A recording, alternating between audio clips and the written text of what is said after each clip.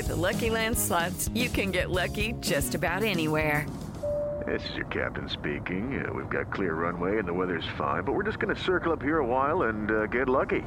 No, nothing like that. It's just these cash prizes add up quick. So I suggest you sit back, keep your tray table upright, and start getting lucky.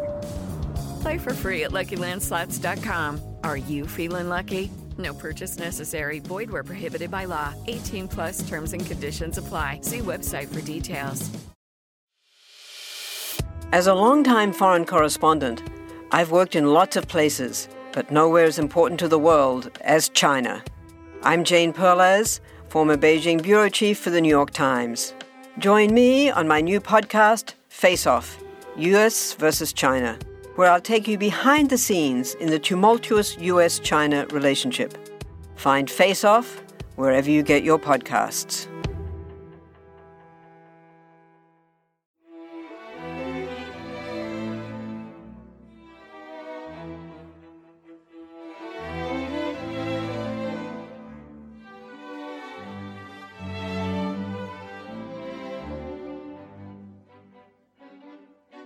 Welcome to Pax Britannica. Season 2, Episode 1. 11 Years of Tyranny?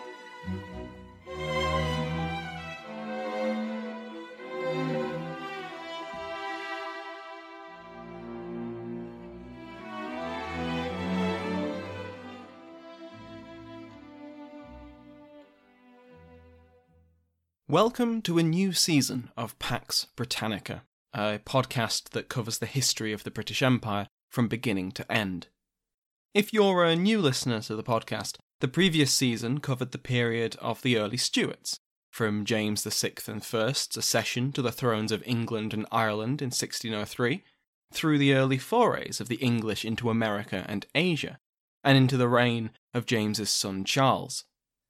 We covered the founding of Jamestown and the colonies of New England, the settlements in Newfoundland, of St. Kitts and Nevis, of Providence Island, and many more scattered outposts of this growing English world. In the East, we saw the first steps of the East India Company, as it struggled just to get an audience with the Mughal emperors and fought with Portuguese and Dutch rivals from Hormuz to Java. While in the Three Kingdoms themselves, we saw the plantation and quote-unquote civilizing of the north of England, the Highlands and Islands of Scotland, and most famously, the series of colonies in the island of Ireland. Throughout these events, we covered the political and religious disputes between populations and between individuals, from bloody and dramatic events like the Gunpowder Plot to the less bloody but no less dramatic conflicts between the kings and their parliaments. If any of that sounds interesting, then I of course recommend giving the previous 40-odd episodes of Season 1 a listen. But if you're just here to hear about the Wars of the Three Kingdoms, then not to worry, you won't need to listen to the entire back catalogue to understand what's going on. I will go over vital context when needed. After all, that's the point of dividing Pax Britannica into seasons. So, without further ado, let's get into it. When we last discussed the personal rule of Charles I, we saw how he had done his best to reign without calling on parliamentary taxation. His previous parliaments had foundered on an entire reef of disagreements between the House of Commons and the King, on foreign policy, on finance, on religion, and on issues of personnel. As we shall see over the next few episodes, these disagreements had not gone away just because there was no parliament. In the realm of foreign affairs, Charles had gone to war with the Habsburgs of Spain and Austria. Not to get lost in the details, but let's just say that the war was initially supported by the House of Commons, but after repeated and expensive failures, they were unwilling to throw good money after bad. The financial situation for Charles was precarious. His father had been an extravagant spender, racking up huge debts in gifts and pensions to courtiers and their clients. James's own difficulties with Parliament meant he was never able to secure the full amount of taxation he required or requested, and the debts kept rising. Charles had even worse results from his few parliamentary sessions. One notable issue was the collection of tonnage and poundage. This was a trade duty traditionally granted to the monarch for life at their first parliament. The Commons took the unprecedented and, in Charles's eyes, hostile approach of granting it for only a single year. The king would have to call Parliament every year to renew it, if he wanted to follow the law. Charles was furious, prorogued Parliament, and collected it anyway. After Parliament was recalled, the Commons began investigating Charles's closest favourite, his right-hand man, George Villiers, the Duke of Buckingham. Before they could impeach him and bring him to trial, Charles dissolved his first Parliament in August 1625. But there was still a war to fight, and Charles had to call another Parliament to try and pay for it with taxation. Despite doing what he could to disqualify his most vocal critics, his second Parliament was even less productive than his first. They once again took aim at Buckingham, and once again Charles dissolved the body before they could harm his friend. Unfortunately, Parliament had refused to grant the king any money until their grievances with Buckingham were addressed. No impeachment, no taxation. So, Charles just bypassed Parliament, demanding forced loans, which were exactly what you'd expect. The king demanded a loan from a subject, and he would definitely probably maybe pay them back, potentially. Those who refused to be generous were jailed. This was incredibly unpopular, as you might imagine, but it raised a substantial amount of money, which was used to pay for an attack on France, because although Charles was at war with Spain, an alliance with France had soured after the French used English ships to attack Protestant rebels. The money from the forced loan paid for an expedition to relieve the siege of those rebels, but it failed. Charles reluctantly agreed to call another Parliament, and Parliament agreed to grant the king taxation in return for the Petition of Right. This was essentially a list of things that Charles had been doing, which Parliament considered illegal, and by accepting it, Charles would effectively admit he had been acting illegally. The forced loan was one such grievance, the ignoring of habeas corpus another. Charles delayed and did what he could to avoid giving the petition legal authority, but when the House of Lords joined the House of Commons on the matter, he relented, and taxation was duly voted. With the Petition of Right settled, the Commons now turned their attention to the collection of tonnage and poundage and the impeachment of Buckingham, and right on cue, Charles prorogued the session. As another expedition to aid the French rebels was being arranged, the Duke of Buckingham was stabbed to death by an army officer. Charles was devastated. Buckingham had been his closest friend and something of a father figure for many years. His reaction was not shared by the bulk of England. His assassination was celebrated, his killer praised as a martyr. Charles blamed Parliament for Buckingham's death, for spreading lies and feeding his unpopularity.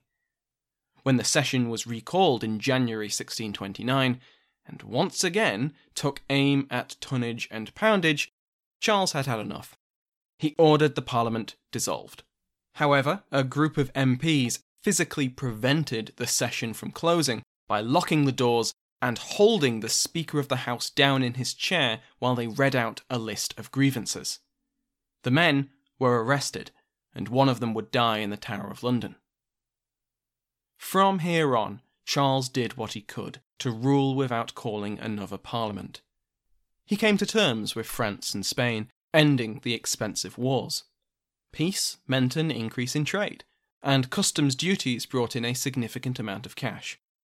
Less popular was the government's revival and reinvigorating of several institutions which had traditionally been a source of income for the crown. Fines for recusancy, that is, for not attending church services, usually due to being Catholic, were increased until they were 5 times the original amount. Old traditions were revived, such as the stipulation that men of a certain income were to attend the king's coronation to be knighted, with fines for those who did not do so. This was an ancient tradition which had fallen out of practice, but Charles brought it back and set the financial requirement to what it had been under Henry VIII, £40. There had been 400% inflation since then. So this meant that over 9,000 households had to pay fines between £10 and £80. Royal titles to lands and forests were dusted off, and people living on these lands were fined. Despite having agreed with Parliament in the Petition of Right that monopolies were forbidden, Charles bestowed a number of them on corporations, claiming that the ban was only on monopolies granted to individuals. From a certain point of view, this was a successful financial policy.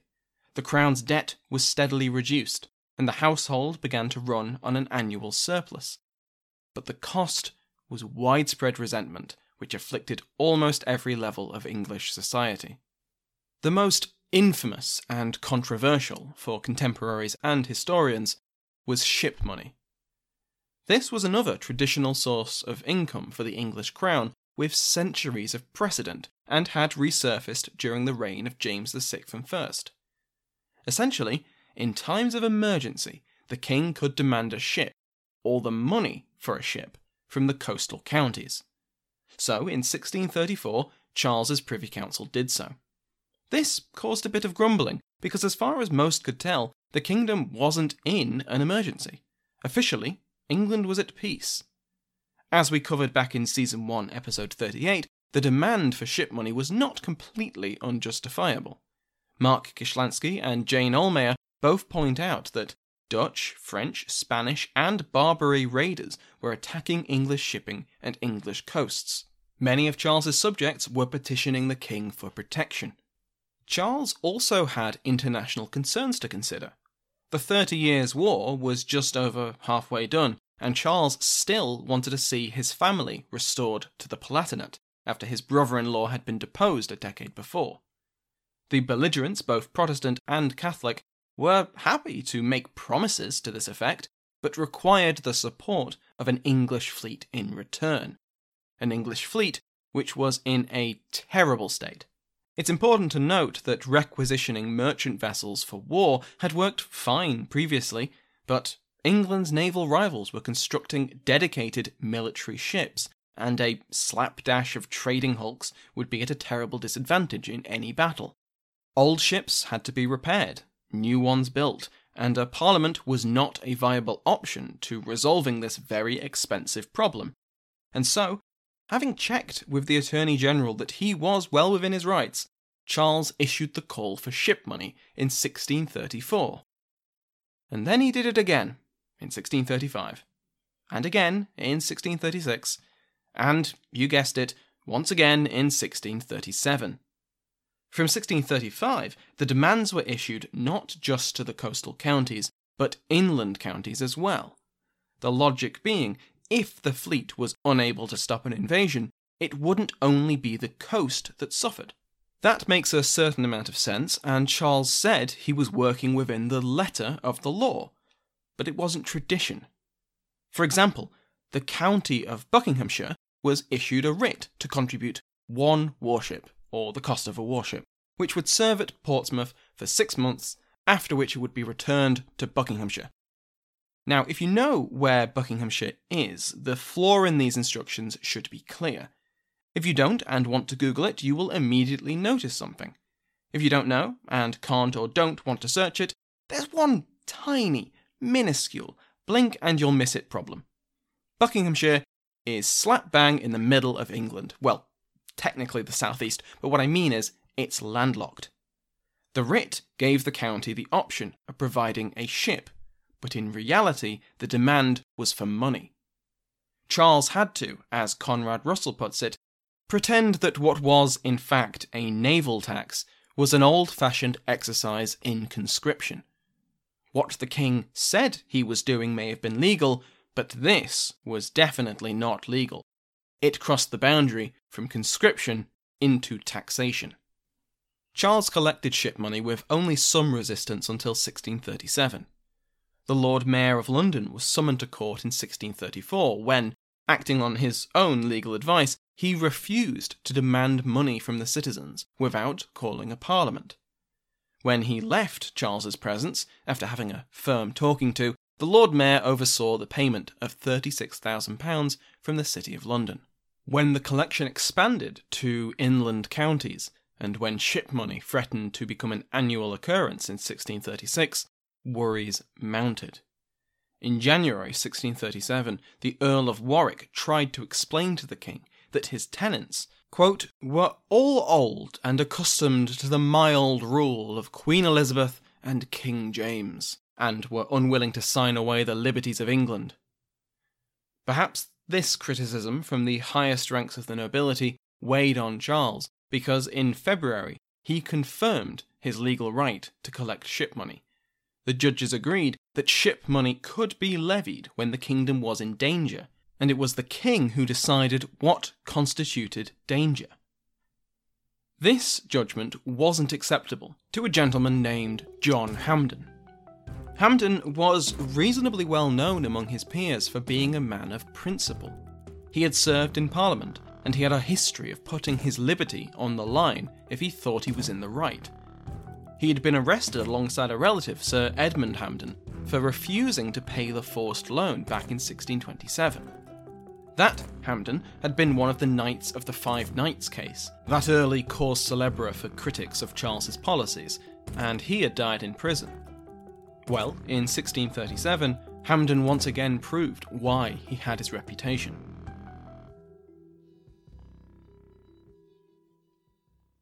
Step into the world of power, loyalty, and luck. I'm gonna make him an offer he can't refuse. With family, cannolis, and spins mean everything. Now, you wanna get mixed up in the family business. Introducing The Godfather at ChumbaCasino.com. Test your luck in the shadowy world of The Godfather slot. Someday, I will call upon you to do a service for me. Play The Godfather, now at ChumbaCasino.com. Welcome to the family. No purchase necessary. VGW Group. Void where prohibited by law. 18+. Terms and conditions apply. Some of us love history. Others used to or never did because history was presented as nothing but the rote memorization of names, dates, and facts. Basically, the story got left out, and that made history kind of suck. My name is Greg Jackson. I'm a university professor with a PhD in history, and bringing history to life is my passion. That's why I created my podcast, History That Doesn't Suck. I want to teach you everything you need to know about U.S. history, but I do so through stories. Let me tell you about George Washington begging his men not to mutiny against Congress, Clara Barton saving Union soldiers amid enemy fire, enslaved Frederick Douglass risking his life for liberty, and about so many other figures as their real experiences make industrialization, social movements, and even congressional debates and tax policy come to life. Subscribe to History That Doesn't Suck today, and join me, Professor Greg Jackson, every other week for a new episode, where I'd like to tell you a story. Hampden was far from the only person who refused to pay ship money, and he was far from the most prominent. Viscount Say & Seeley had likewise refused to pay, for example. Say & Seeley sued the constable and sheriff of Lincolnshire for illegally distraining his property in lieu of payment. In June 1637, he was brought to the Court of Star Chamber and prosecuted on unrelated charges, though nothing came of this.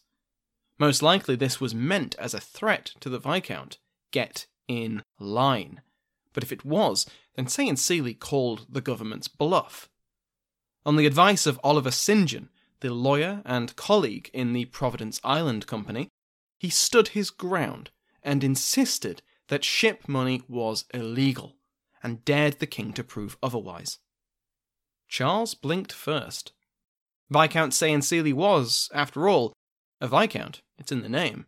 He was a prominent figure, with resources that could resist the crown in court, and that was not a risk worth taking. The king and the viscount both backed down, possibly on the understanding that Hampden's case would go ahead. Hampden himself was well aware of his role in this game. As Russell puts it, Hampden was campaigning for the principles of rule of law and taxation by consent, not for an arbitrary right to refuse any tax he did not like. Russell makes this case based on Hampden's behaviour. He was liable for ship money in a number of parishes in Buckinghamshire, and he paid most of it with the exception of some tactical choices. Everything but £1 in the parish of Stoke Mandeville, He paid £8 4 shillings in Great Hampden, but in Great Kimble he refused to pay 31 shillings in 6d. He could afford all of this, but he was deliberately sending a message to the government that he was unwilling to pay, not because of the amount demanded or because of any opposition to the reason for ship money, but because of its unclear legality. The Hampden case was a test case for ship money, and everyone knew. Instead of being held in the Court of Exchequer, it was held in the Court of Exchequer Chamber in front of all 12 judges, and the verdict would be made by majority vote.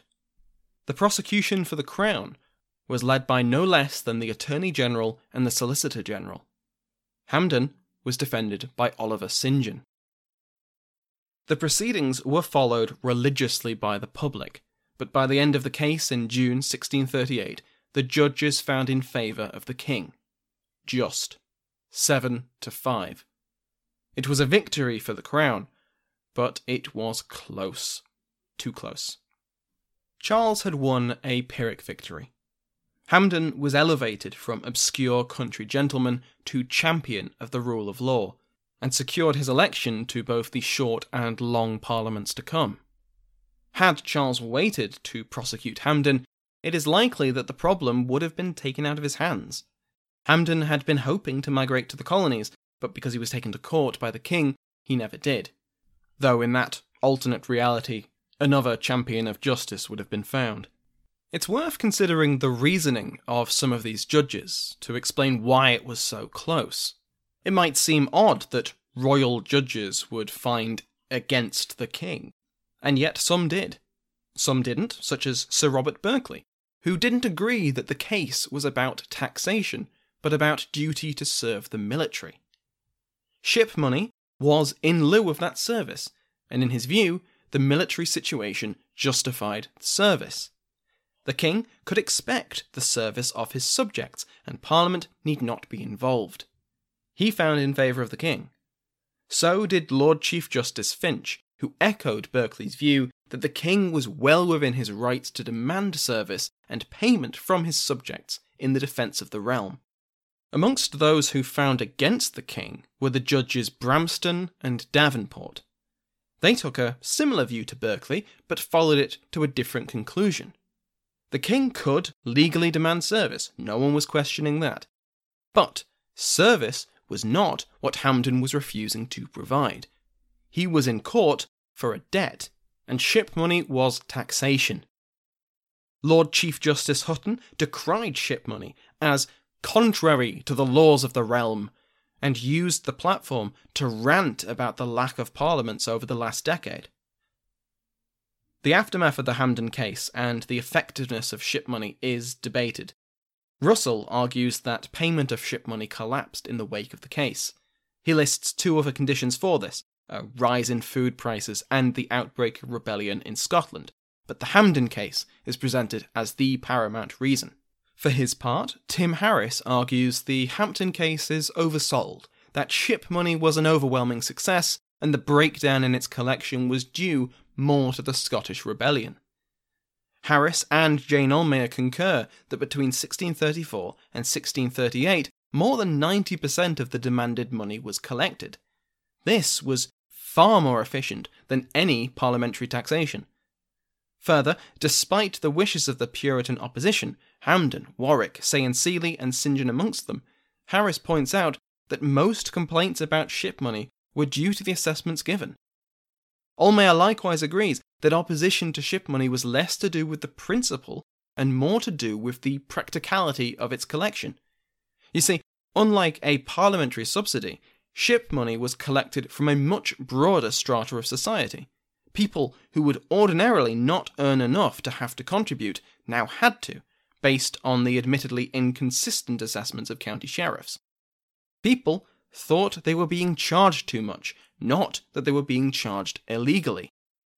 However, as Harris himself acknowledges, it was much safer to dispute the payment of ship money on the grounds that they were being overcharged than to accuse the king of acting illegally. Disquiet and resentment about the king's behaviour was widespread, even amongst those who loyally collected the money. A sheriff in Suffolk, for example, executed his duty and collected the ship money, but wrote privately that this was absolutely against the law and an utter oppression of the subject's liberty.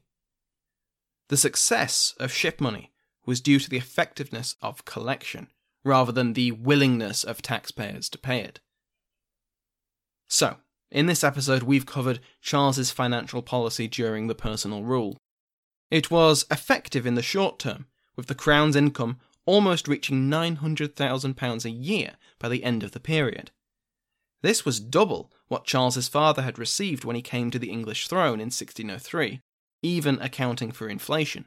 Sure, a lot of his methods were unpopular, but as far as Charles was concerned, this was a small price to pay to avoid calling another parliament. If the situation hadn't deteriorated in his two other kingdoms, perhaps Charles would have been able to establish a financial system that didn't rely on parliamentary subsidies. That is, after all, what his critics most feared. But that wasn't going to happen. Harris puts it nicely. Governments have to be able to respond to the unexpected, and Charles had not managed to put the finances of his kingdom on a sure enough footing so that it was in a position to respond to the Scottish crisis in an effective enough manner. So that is where we will leave off today. Next time, we will go into detail about the religious policy of Charles and his Archbishop of Canterbury, William Laud. The episode after that will look at events in one of the other three kingdoms, Ireland. And the episode after that will cover the events in Charles's northernmost kingdom, his ancestral home, the place he had been born but had not yet returned to, Scotland. Thanks to everyone who attended my talk at the Intelligent Speech Conference last month. It was a lot of fun. I had some fantastic questions and I enjoyed the entire conference. I also got a comment from the History of Byzantium's Robin Pearson about my lockdown hair, and I got to show off my History of England mug, which I was very happy with. I've made the recording of that talk available to members of my House of Lords of the rank of Earl and above, aka patrons pledging $5 a month or more. It should be visible in their ad-free feed directly before this episode. I'm considering making a bonus series on wartime civilian internment as a Patreon exclusive, so let me know what you guys think. Since the end of last season, my House of Lords has grown quite a bit, so please join me in welcoming Duncan MacHale, Marquess of Annandale, Brandon Stansbury, Marquess of Montague, Samuel Manker, the Earl of Lindsey, Gregory, the Viscount Murray, Kat, Baroness Laurie, Doug, Baron Bowman, Baroness Amy, and Jason, Baron Macaulay. Thank you to Sounds Like an Earful for the interval music used in today's episode, to my entire House of Lords, and to you for listening.